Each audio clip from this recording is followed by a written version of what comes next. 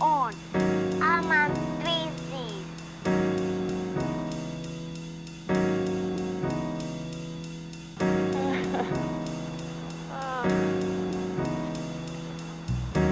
Look, there goes the game. You're listening to Ithaca Now, WICB's weekly news program focused on stories in the Ithaca community. I'm your host, Jay Bradley. And I'm Grace Fairchild, junior at Cornell and news director for WVBR 93.5. This week's episode is a collaboration with WVBR's news department, and the theme is reopening in Ithaca. So every segment today will have something to do with life in Ithaca through the transition between pandemic world and normal times, and what this new normal will look like. Tonight, we hear about the emotions surrounding things reopening. And it's mostly fine. It's definitely rushed. Look at how mental health experiences and practices have changed and how taking care of your mental health faces new questions. That made it really hard, being home for such a long period of time. Explore how vaccines have been delivered to different people. So I was able to get a spot in Bingham 10. And hear how live sports have started to make a comeback. Just kind of being able to get on the ice every day with them, like work out.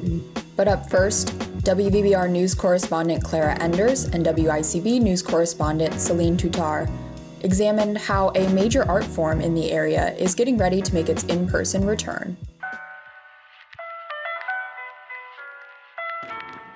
Summer is right around the corner, which means that local theaters are preparing to raise the curtain on another exciting season of local production. The Ithaca area is usually a hub for live events. From concerts to festivals, college gatherings, and more, something was always going on. Needless to say, that has been different over this last year. But with safety measures in place and vaccinations rolling out, some of these are gearing to make a comeback, and that includes live theater. Ithaca's different theater organizations and stages, after a year of mostly virtual performances, are now looking at a return to the in-person theater, along with a creative mix of virtual options. I can't wait to go and sit in the audience.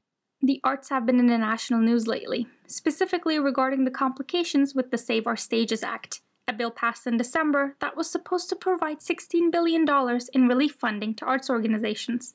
The portal launched on April 8th and has been met with website issues ever since.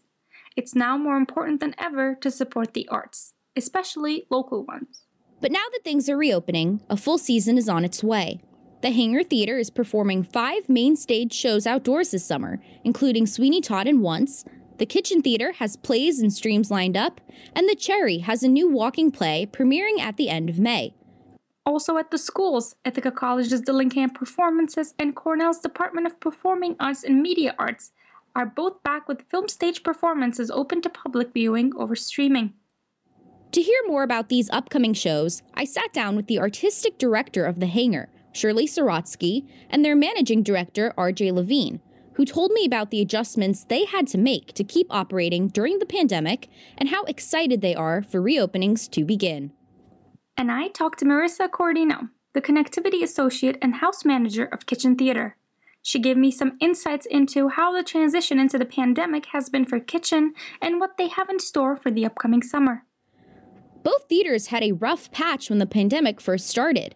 They had to pause their in-person performances. For Hangar, the last performance with a full cast and audience was in December 2019, a production of A Christmas Carol. For Kitchen, it was Cry It Out, which they wrapped up right before the pandemic closed everything down. To keep up with the times, both companies switched to a different style, virtual productions. Hangar held some main stage presentations, the Kitchen did table reads, and both tried to make the most out of operating remotely. Shirley says that the Hangar held 5 different shows online this last year, plus a fully remote educational program that she says, despite being remote, was a good experience. And that was fulfilling in many ways. It was wonderful to experience a human connection. It was wonderful to witness and watch young artists also find a way to create and make magic happen, even on a virtual platform. But we certainly, by the end of the summer, we were like, okay, we've done our virtual work. Although virtual productions and programming were useful for the past year, Marissa shared this sentiment of wanting to get back. something that is shared by many in the audience. I think a lot of the scripts we work with are fantastic works and really speak for, really speak for themselves. But there is something about seeing it done in person that is really, really touching and really heartwarming and really effective.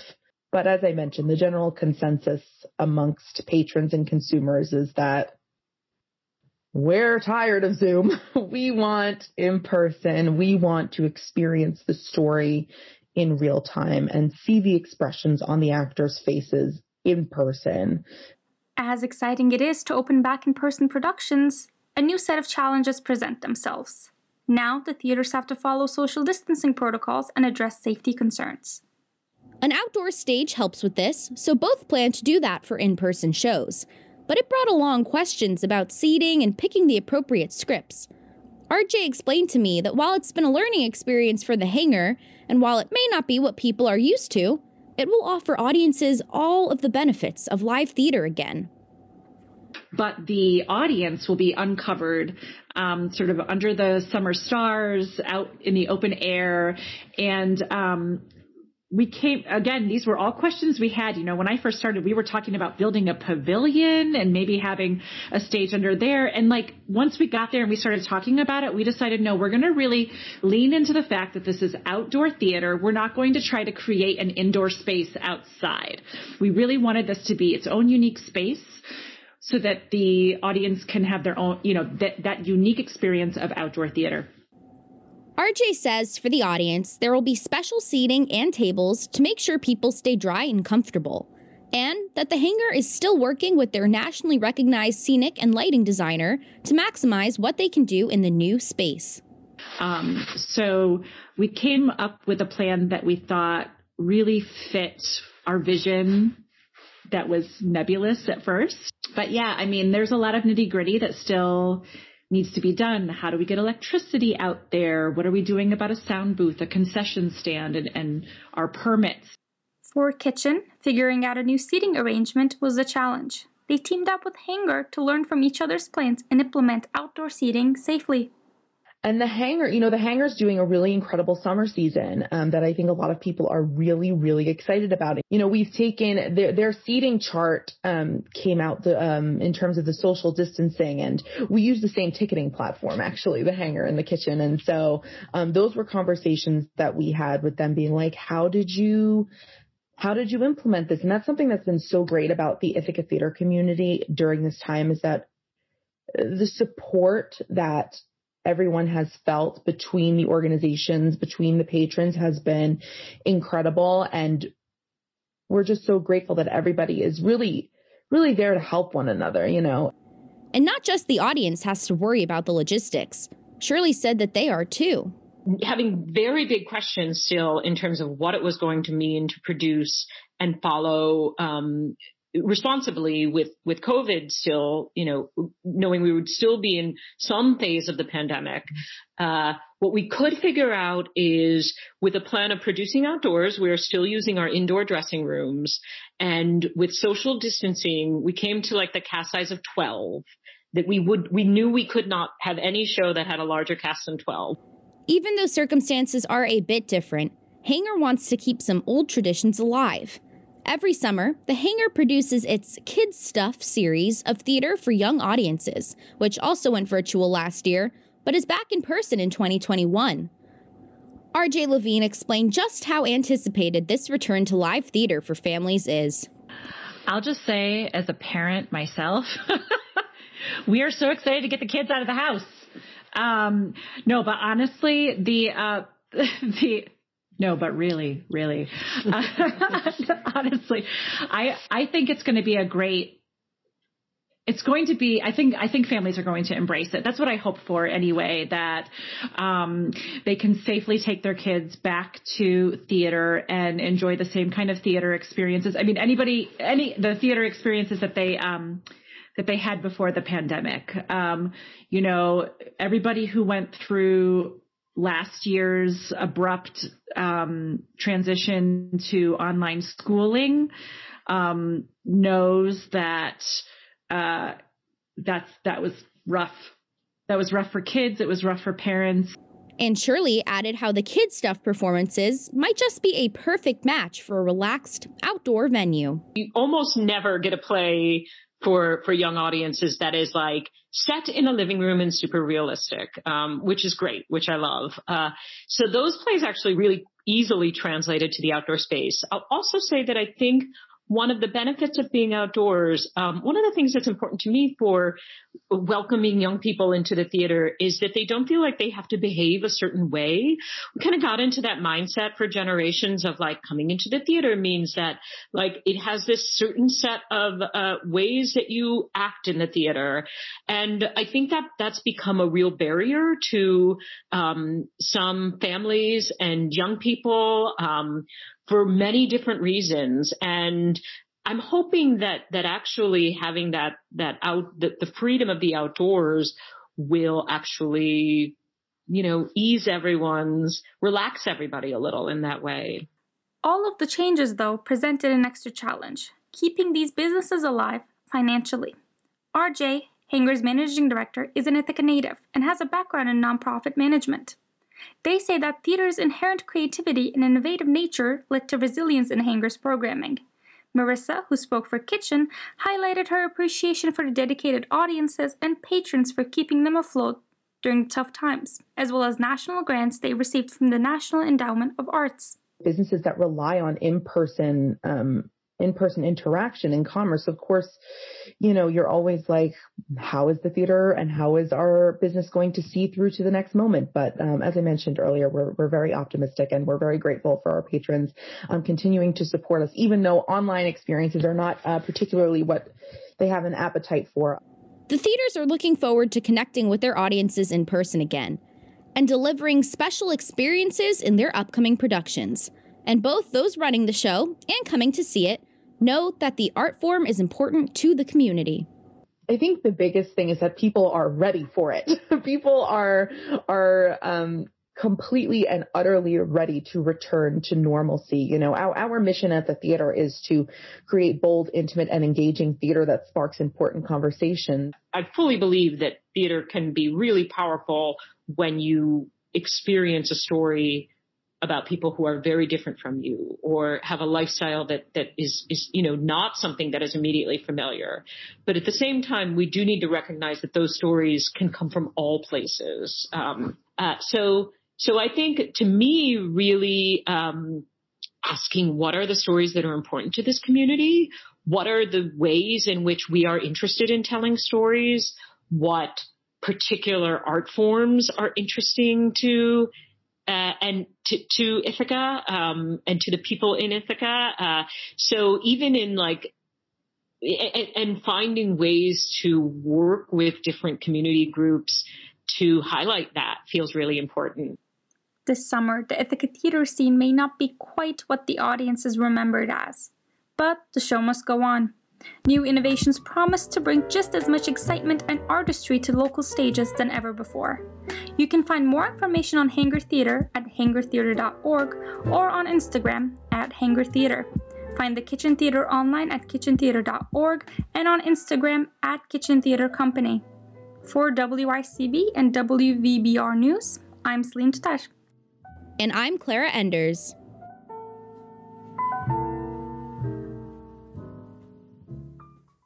Welcome back to Ithaca Now on WICB.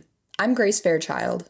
And I'm Jay Bradley. With things opening up again, there's a lot of emotions going around. WVBR's Izzy Frabata went out and asked, how do you feel about things opening up again? This is Izzy Frabata reporting alongside Jay Bradley. Together, we asked people around the Cornell and Ithaca College campuses, in light of declining case numbers and increasing vaccinations, how they felt about things slowly reopening and returning to normal. This is what they told us. I'm excited about things opening up again. I'm very excited for things opening back up, but I'm a little hesitant at the pace that things are opening back up, especially just with safety measures and precautions that are kind of being thrown out the window. I think that things are opening back up again, and it's mostly fine. It's definitely rushed, of course, to get as much business and everything going as well as it can, but I think that a lot of the ways that places are opening back up is much more thought out than they were at times in the past. I think we should still take it slow and definitely follow the rules, even with vaccinations going on, but can't wait to go back to a real new normal. Being back in person and having more student-teacher interactions is very important for learning outcomes. So I am all for opening things back up and getting rolling with our normal methods.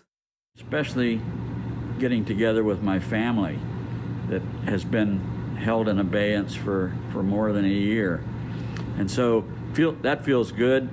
I'm back on campus for a little visit, and that also feels wonderful. Just a whole bunch of emotions. I'm scared, but I'm also ready, and I'm happy that we're, moving forward with the vaccine and moving forward with just ways of trying to beat this thing. I'm happy about the reopening, but I'm also going to have my guard up.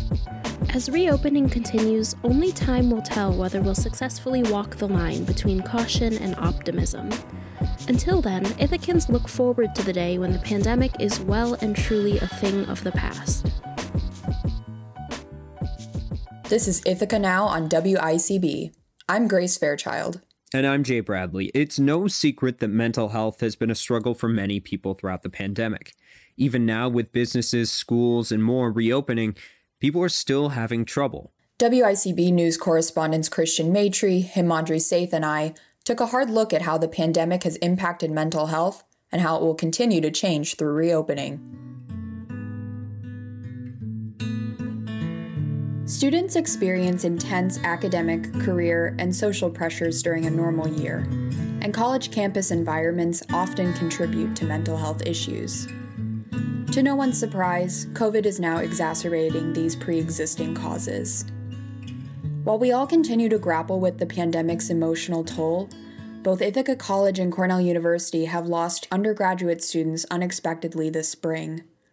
At Ithaca College, junior applied psychology major Abby Packett died on March 30th. Then, on April 9th, Cornell freshman computer science major Sean West was found deceased in a dorm on North Campus. While individual students react to these tragedies differently, the community grief is palpable. And on top of it all, both Cornell and IC have elected not to give students as many days off this year to discourage students from leaving the Ithaca area and transmitting COVID. Administrations at both schools did away with spring break and instead instituted mental health or wellness days without class in the middle of the week, spaced in different weeks throughout the semester. Ithaca College gave students 8 wellness days off from January through May, and Cornell gave just 4. With fewer and no consecutive days off, limited social interactions, online instruction, and tragedy mounting, many students on campus are having a tough time. I personally have progressively gotten more and more nervous and anxious when I go out having to do things in public spaces. That's Mac, a junior at IC, one of many students whose mental health changed once COVID hit. But as somebody who is very much out and vocal about LGBTQ activism on campus, I'm not out to my parents. That made it really hard being home for such a long period of time and wanting to go back to Ithaca to not even finish, but really solidify who I was and have that room to figure myself out and experiment. And being stuck at home made that impossible. I don't want to get my partner sick because he's higher risk because of his asthma. So it's not entirely anxious for myself, it's anxious for the people around me. But once people started to get vaccinated, some of their anxiety around COVID improved. I don't feel as panicked or as nervous, going to the grocery store or running to Walmart when it's crowded, which is a really nice relief to have. Still sometimes have to do the breathing exercises, but for the most part, it's nice to not be as concerned because I know most people are vaccinated at this point. I have a parent who works in a hospital, in their laboratories in Pennsylvania where they've been doing COVID testing. I got a lot of firsthand information from her in terms of stuff coming directly from the CDC and stuff that hospitals were working on together, which made me a lot less nervous about the COVID vaccine. Similar to other students, Mac utilized CAPS services provided by Ithaca College. My CAPS counselor and I have talked about ways to control my breathing or control like anxious thoughts and things like that so that I'm not having another panic attack in the middle of Wegmans. Students have suffered from a myriad of mental illness issues on the other side of the hill as well. Personally, I've struggled this past academic year with working myself past the point of burnout. Every day I completed my classes, extracurriculars, and job from my small bedroom, and some days I did not leave my apartment or talk to people. When I returned to Cornell this January, I did not feel ready to take on the spring semester. Apparently, this feeling was not uncommon. The Associate Director of Ithaca College's Center for Counseling and Psychological Services, or CAPS, Sasha Lerner, says that during the fall, when IC was fully remote, anxiety and depression was getting worse and worse during that time, and people were feeling more and more isolated and hopeless. Along with vaccination, being able to now see people in person has helped a lot, even with it being still limited. But for many, things have changed. For the students I'm working with who have come back to campus, it seems like it's helped them a lot. One interesting thing is that, I've noticed that certain students who, let's say, used to tell me that they hated to spend time alone, for example, they had to spend so much time alone when they were home that when they come back to campus, they almost feel overwhelmed by all the people around them and all of all the stimulation. It's really kind of changed people's orientation to socializing in some ways. It's really interesting. Dr. Lerner said that all her friends who are also in psychology practice, whether they're involved with students or not, have been, quote, busier than ever, unquote. She says that normal coping strategies for many people being taken away by the pandemic, like going to the gym, seeing friends, or seeing an in-person therapist, has been tough, but has proved helpful for some. I think for a lot of people, it made them realize kind of how much they were leaning on those things to kind of keep them going.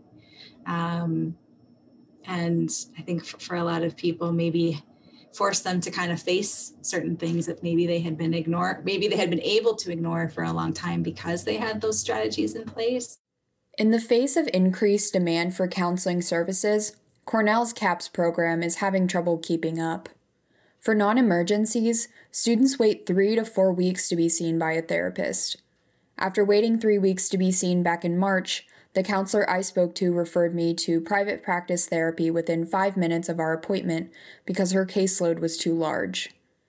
In Ithaca, that means waiting 2 to 3 months to get in with a private practice therapist, and it can cost upwards of $100 per session. And even external to the pandemic's impacts, Cornell's mental health resources are shrinking. In February, the student-led peer-to-peer counseling system called EARS was canceled by administration once they realized the program was not covered by the university's liability insurance. New strategies, though, like telehealth appointments or meeting with help remotely in other ways, have emerged to help people in different ways, even though it can't fully fill the gap for everyone.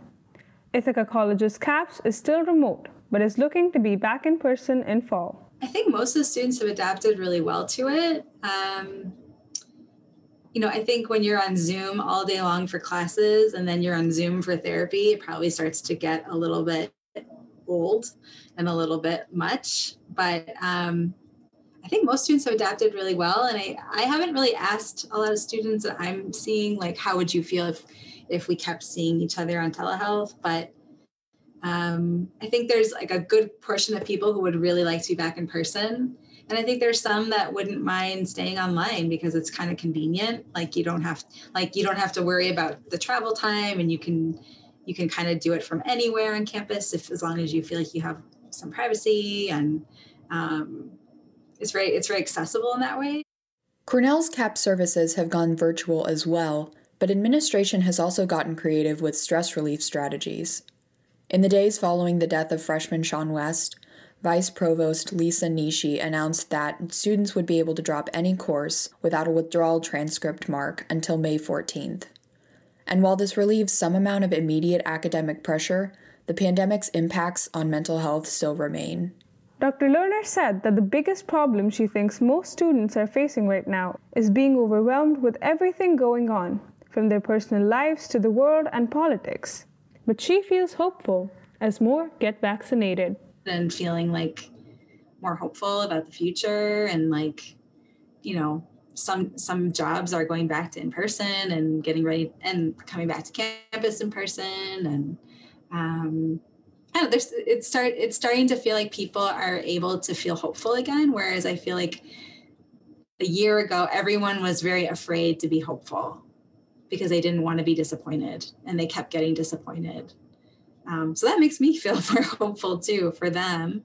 If you or a loved one are experiencing struggles with mental health, Dr. Lerner says, try to be aware of like what your own personal kind of signs are for when you know that you're not doing well. I think we all have our own kind of markers of what tells us like, oh, okay, I'm starting to kind of slip and slide here, and to ask for help if you need it, you know. I think with everyone, like I said, with everyone being so overwhelmed, like it's great to ask family or friends, but sometimes we do need somebody else to kind of be there for us, a counselor, even if it's just 1 or 2 times, you know. Finding things to be grateful for, trying to keep in mind like what really matters to you, like at the end of the day, what's most important to you, and try to focus on those things. And also, like, just because the pandemic's happening, I've also seen people have really have opportunities come to them they never expected would come to them, even during the pandemic. So just to keep in mind, like, even though things are different, it doesn't mean that everything has come to a total stop, and there's still a way to find joy.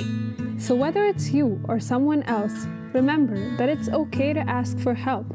The pandemic has affected everyone in different ways, and even a delayed reaction is very normal. That's not pathological. I feel like that's to be expected. For WVBR and WICB News, I'm Himadri Seth.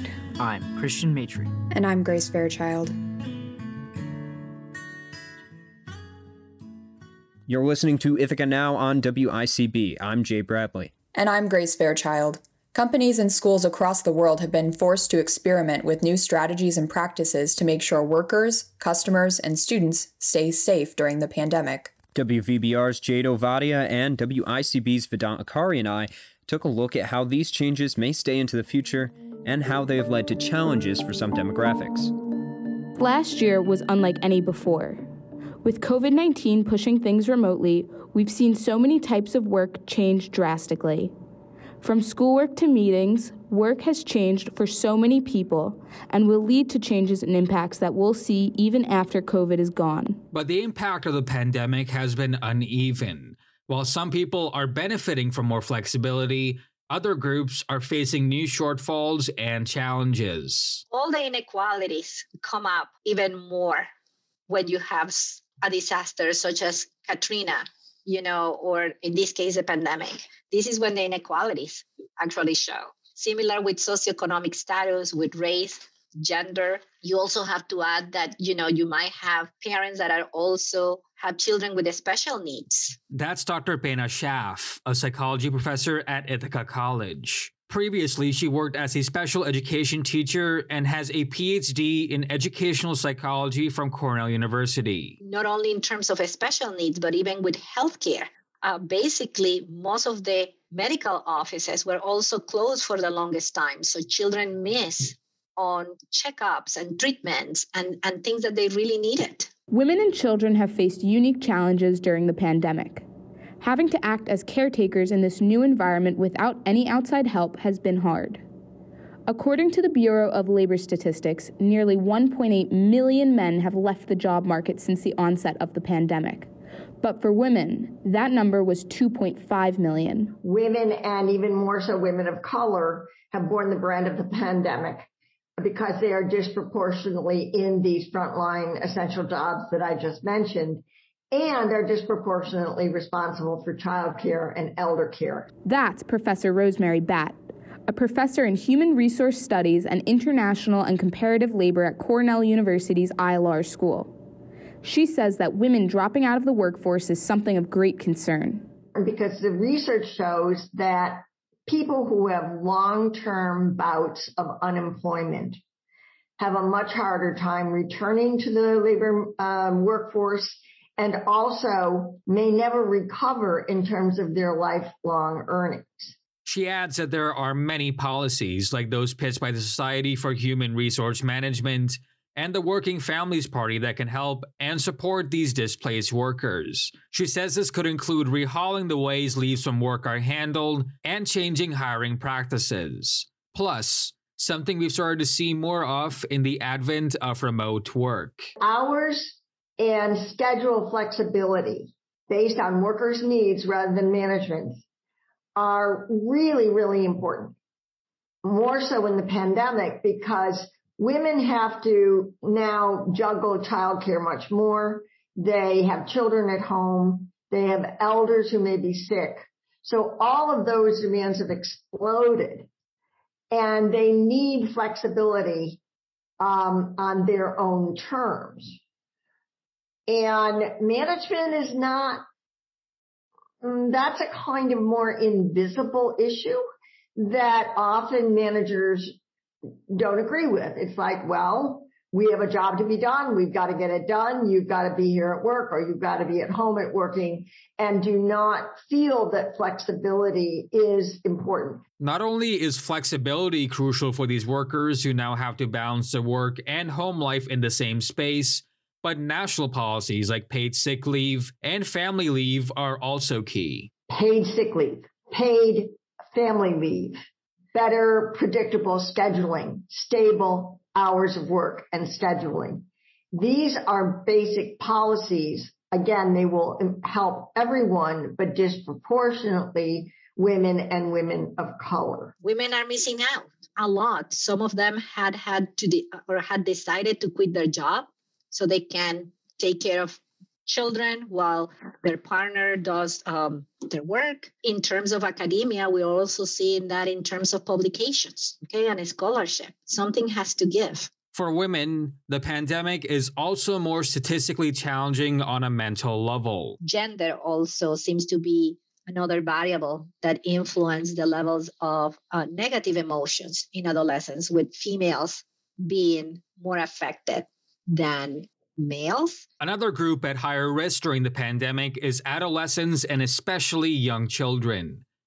Last December, I found out that my cousin is attending kindergarten on Zoom, and although she loves her Zoom classes, this is a complete 180 from my elementary school days. So when I found out, I couldn't help but wonder how this upcoming generation is going to cope with spending their primary years indoors on Zoom, and what the ramifications are for kids once they exit this pandemic.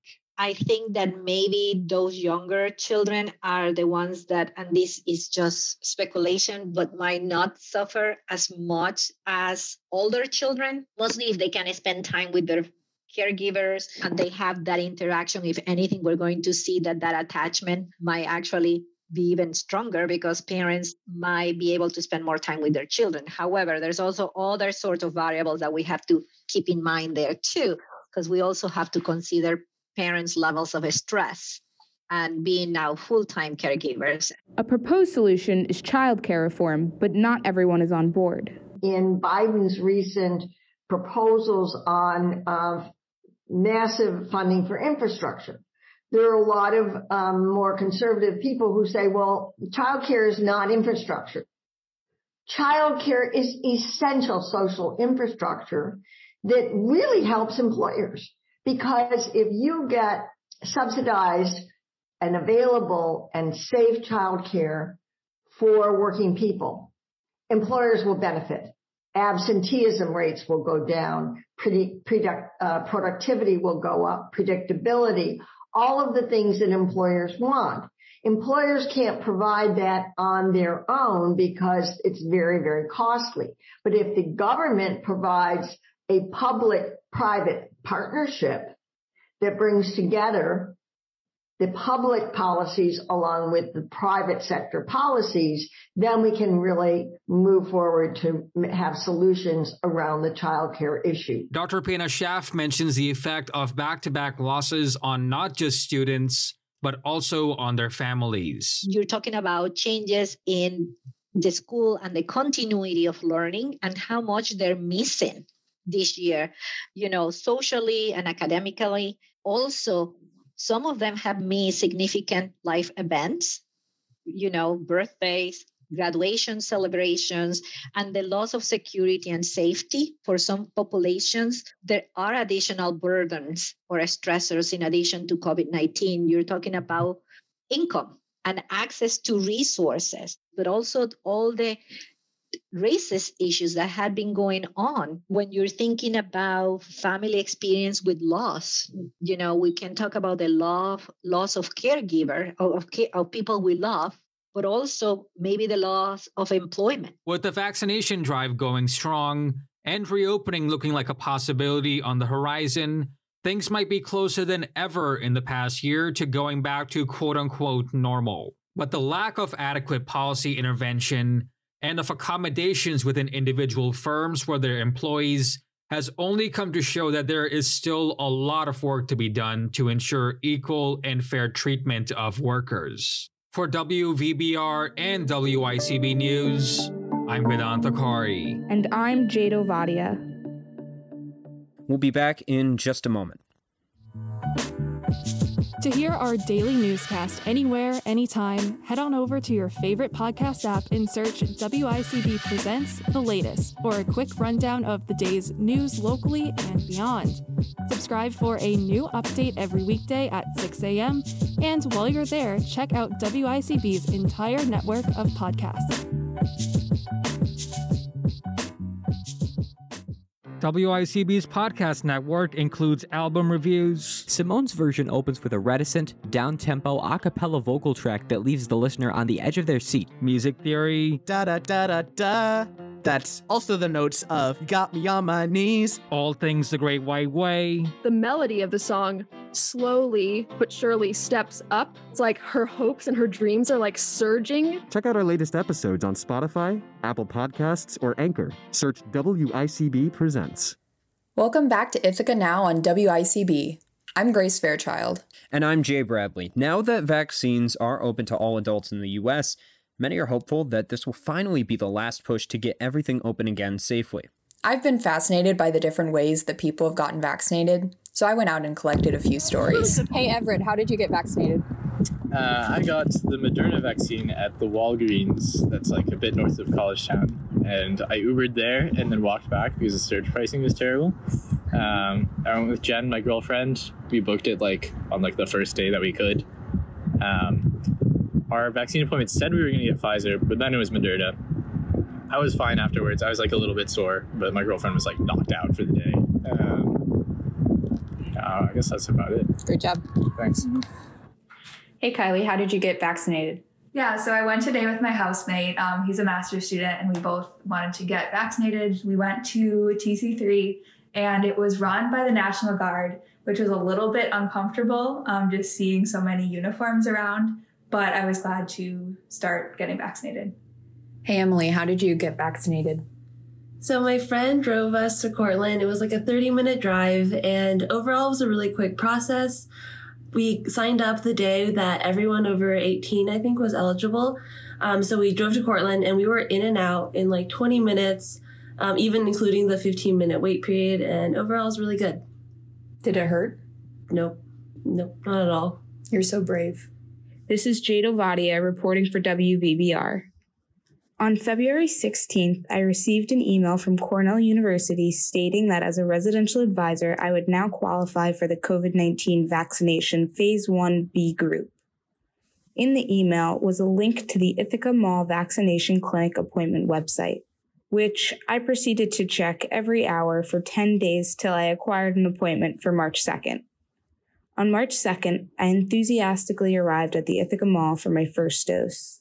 Located inside an abandoned department store was what felt like the first steps towards a post-pandemic life. After waiting in a chair for an hour, I was directed to enter a makeshift room. While typically I'm not a fan of needles, I had a smile on my face from ear to ear as I received the jab.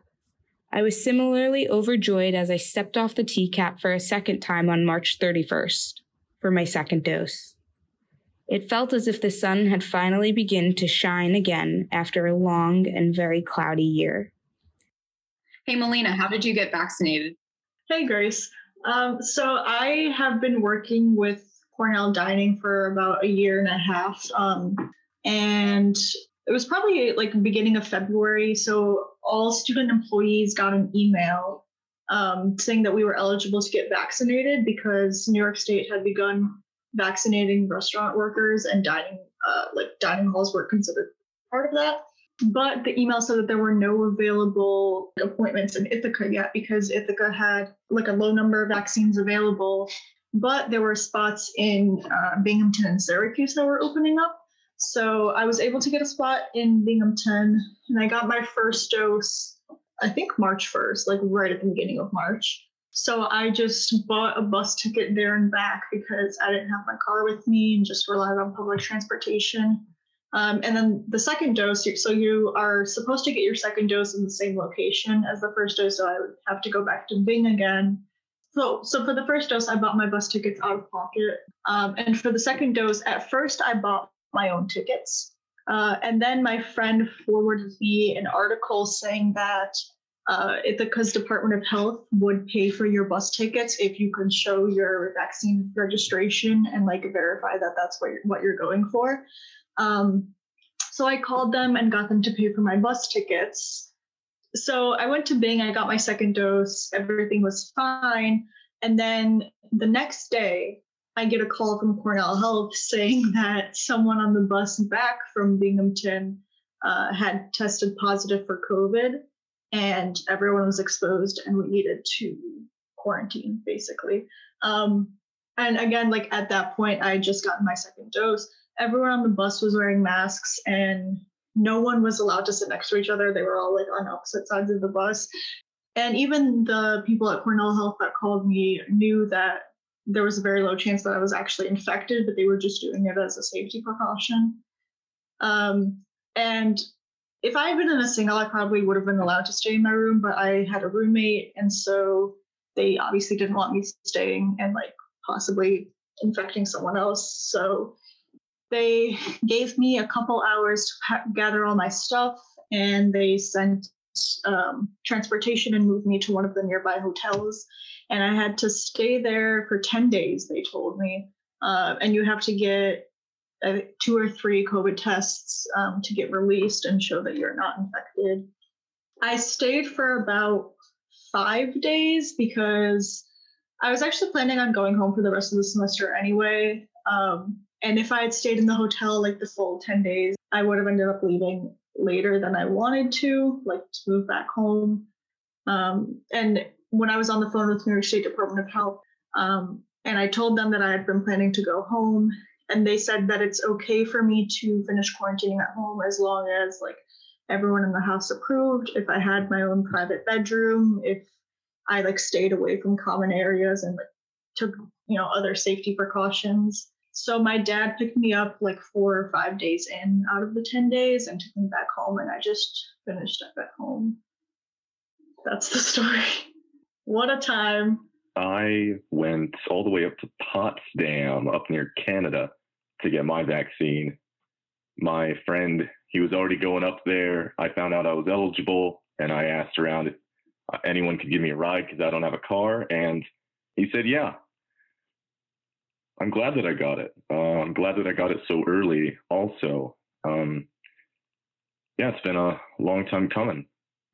Hey, Sakura, where'd we go? We went to Corning, New York. And what'd we do there? We got our vaccine. And then we got breakfast. Yes, we got breakfast crepes at this cute little cafe. And then we went to this resale store, found some cute whimsical objects. And met a lady who was 83. Yes. You're listening to Ithaca Now on WICB. I'm Jay Bradley. And I'm Grace Fairchild for WVBR News. And our last segment of the hour is about the return of sports to the Ithaca community. We'll hear from Michael Farco, who is graciously on loan to us from WVBR Sports. Our own Michael Memes helped out with this report. And earlier I sat down with Zach Tupker, a sophomore on Cornell's men's hockey team. Sports don't only entertain us, but they empower us, they challenge us, and they bring us together. And this importance is not lost, despite our current situation of masks and distancing there is still hope. And that was the focus of conversation that began with us talking about the difficulties of finding out that this season was canceled. Come listen on our conversation. I remember that day, I believe it was November, like really, really well. You know, it's something like we really didn't want to have happen. Really disappointed just because we knew like how much success we had last year, and most of the guys were coming back. We lost 3 seniors, and we did a strong freshman class come in. So we knew like, hey, like we could really, if we got the chance to do the same thing again this year, right? So it was really, really disappointing. And I think all the guys that are here right now have kind of just used that as motivation to, work hard every day and hopefully get back to that point. Yeah, no, I'm glad to hear that. I know there's been a few announcements with the guys who won't be able to return, who are seniors and so on. Have you kept in touch with any of the guys who have decided to, either graduated last semester or last spring and are now playing in like the ECHL or AHL? Yeah, I mean, like Tristan Mullen scored last night, actually his first AHL goal. So he had grad transferred last semester to Vermont to, give himself a chance to sign a contract, which I'm super happy for him. He's a great guy. Couldn't happen to a better person. So he's kind of one example of that happening. And then, Yanni Caldas and Jeff Malott are both in the AHL doing really good things right now. So it's obviously cool when you play with guys when you're in the locker room every day. You get the chance to practice and play beside them and then see them going into the pro ranks, right? And do really great things. And they're both ripping it up with their respective teams. Did they have any advice with regards to that, or have any moments with regards to the outlook on all this and cancellation and difficulty? Or did they have, or maybe Coach Schaefer? Yeah, the coaching stuff's been really, really positive. We've been fortunate enough that we've been out there skating with them every day. So anytime you can work with, Coach Schaefer, who's been around for a long time, knows what he's talking about, such a great hockey mind, as well with Ben Sire and Sean Flanagan, just really good assistant coaches who know so much about the game, and every day is a great learning experience, right? So as a freshman to sophomore, transition's pretty tough because you go from trying to figure it out your freshman year, understand the systems, understand your role on the team, and then sophomore year, you want to make as big of an impact. And that was kind of disappointing, but just kind of being able to get on the ice every day with them, work out and, just work on skills. They've been really encouraging, keeping it really positive. So it's been nice to have them around. And we're fortunate enough to have them be able to skate with them every day. Cornell is a top academic school. So during this time, were you able to have practices and still get some hockey in? And at the beginning, where it's mostly just workout sessions, has your appreciation for hockey changed at all with regards to how valuable it can be? You always kind of we last year especially just took for granted, going to the rink every day, preparing Monday to Thursday for the Friday, Saturday games. And this year is just so much different. I think people who love the game of hockey were able to, take this time and work on their skills, which our team has done. I mean, every guy in the room loves showing up to the rink every day. We have a great culture on the team. Guys hanging out with each other. We kind of pushing each other in practice. We get a couple extra shots here and there to keep it interesting. But you really have to love hockey to be in the position that we are in right now. It's an interesting position to be in. I'll say that, but it's been fun just kind of doing individual skill stuff and just work on yourself and just trying to push yourself every day and work on the individual skills from that perspective. I think for all of us, we've kind of found different ways. We've taken some things for granted, but speaking of, or I talked about obviously the success of the team last year. Every year it seems to be, some dominance at home ice. And I think there's a big part of that, obviously, to the players, but as well, having such a committed crowd as the line of faithful. What is it like, being a player and playing in front of such a committed and dedicated crowd? It makes such a world of difference, being at home at Lina. On my visit, I came and I watched us play Princeton, and I knew right then and there, I have to play at this school. I need to be in front of this atmosphere night in and night out. When we're walking down from the tunnel, you can hear the band playing. You can kind of just feel how much momentum and just the atmosphere. The first time I experienced it was special. I mean, every guy talks about it. When we're at the rink every day, man, we can't wait to get back out and have the fans there. because when that place is like rocking like it was against like Harvard, and we had a lot of sellouts last year, like it's just like such a huge momentum boost for us, because we see like everyone's into it and we're like, man, like we gotta like score like the next goal and like get a win for everyone involved. We'll hopefully be able to get back to you guys playing this fall. And what are some of the things, maybe not quite obvious, that you're looking forward to getting back to? Yeah, I think like number one we just kind of touched on is like the fans. Like walking down the tunnel is such like a special feeling. So that's kind of like the first thing, just being back at Lina, and just like playing games again. Like it's such like a big piece. Like you grow up like playing hockey, like every winter, like you're at the rink practicing, but then like you work for the weekends so you can go like win games and like score goals and have fun out there. So obviously like playing the games will be like another big part of it. And kind of just like a aspect I think like people like don't maybe realize is just like the Thursday nights, like getting ready for games. Like we all have like our routines. Like last year, like some guys would, like have dinner together. Some guys would just like, take their time, like call their parents. And like the Thursday nights, like the Friday mornings before the games, it's something like I'm really looking forward to. And just kind of like that feeling, like that like gut feeling you have, like you're like so pent up with nerves. And like I said, you get the rink, like that'll go away. Those kind of the three things, like just like the fans, playing games, and then just kind of game day routines, I guess, I think I'm looking forward to. Thank you, Zach. And as we all wait for the coming months to when we can finally cheer on Cornell athletes again, it's exciting to announce that Ithaca College has already returned to its spring sports, further brightening the light at the end of the tunnel, which is this post-pandemic world. Here's a segment of reporter Michael Memis's interview with tennis coach Chris Hayes of Ithaca College. Okay, well, hi, Coach Hayes. But I guess, how did it feel doing a game for these teams? It's just great to be back out competing, as a team, especially for the women, this being our first match in over a year.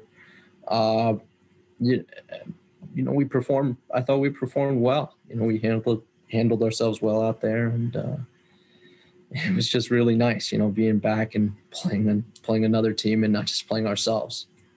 What would you say the biggest obstacle for the team in the Liberty League is?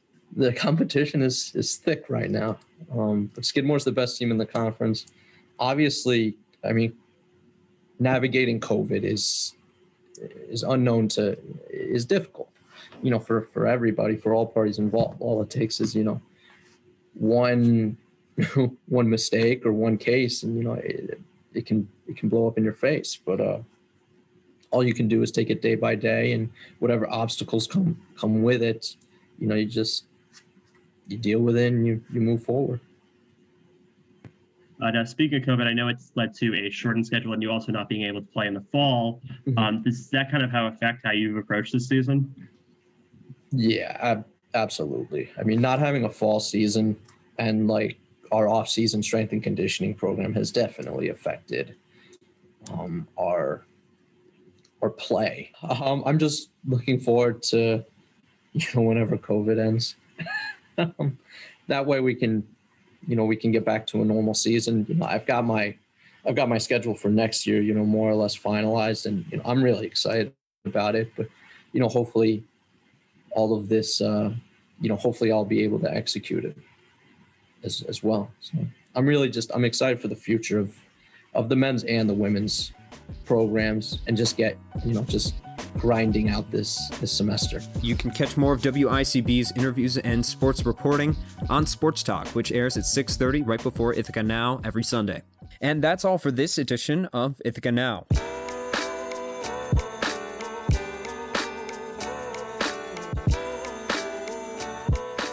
All of our stories on WICB.org, and if you'd like to listen to past stories, follow WICB on SoundCloud and subscribe to Ithaca Now to hear the full shows anywhere, anytime. Also subscribe to The Latest to hear our daily newscast every weekday. Just search WICB News Presents on your favorite podcast app. For more updates throughout the week, follow WICB News on Twitter, Facebook, and Instagram. And you'll find us on Facebook, Instagram, and Twitter at WVBR FM News, and live for Talk of the Town on 93.5 every Saturday at 3 p.m. WVBR News shows can be found on podcast apps as well, Just search Talk of the Town After Hours or visit wvbr.com/afterhours. This show wouldn't happen without the support and assistance from Manager of Television and Radio Operations Jeremy Menard, WICB Station Manager Sam Ives, and News Social Media Coordinator Gabrielle Topic. Thank you. Ithaca Now is produced by myself with assistance from News Managing Director Celine Tutar and this week's correspondents Christian Maitre, Vedant Akari, Himadri Saif, and Michael Memes. Thank you to Clara Enders, Izzy Frabata, Jade Ovadia, and Michael Farco from WVBR News. All of the music from our show's intro and outro comes from Dr. Dundiff of Louisville, Kentucky. Have any feedback, story ideas, just want to say hi? Feel free to reach out by emailing news@wicb.org. We'll be back for a full episode of Ithaca Now at 7 p.m. next Sunday. Thanks for listening, and I hope you enjoyed this special collaborative episode with the WVBR News Department. I'm Jay Bradley. And I'm Grace Fairchild. And thanks for listening to Ithaca Now on WICB.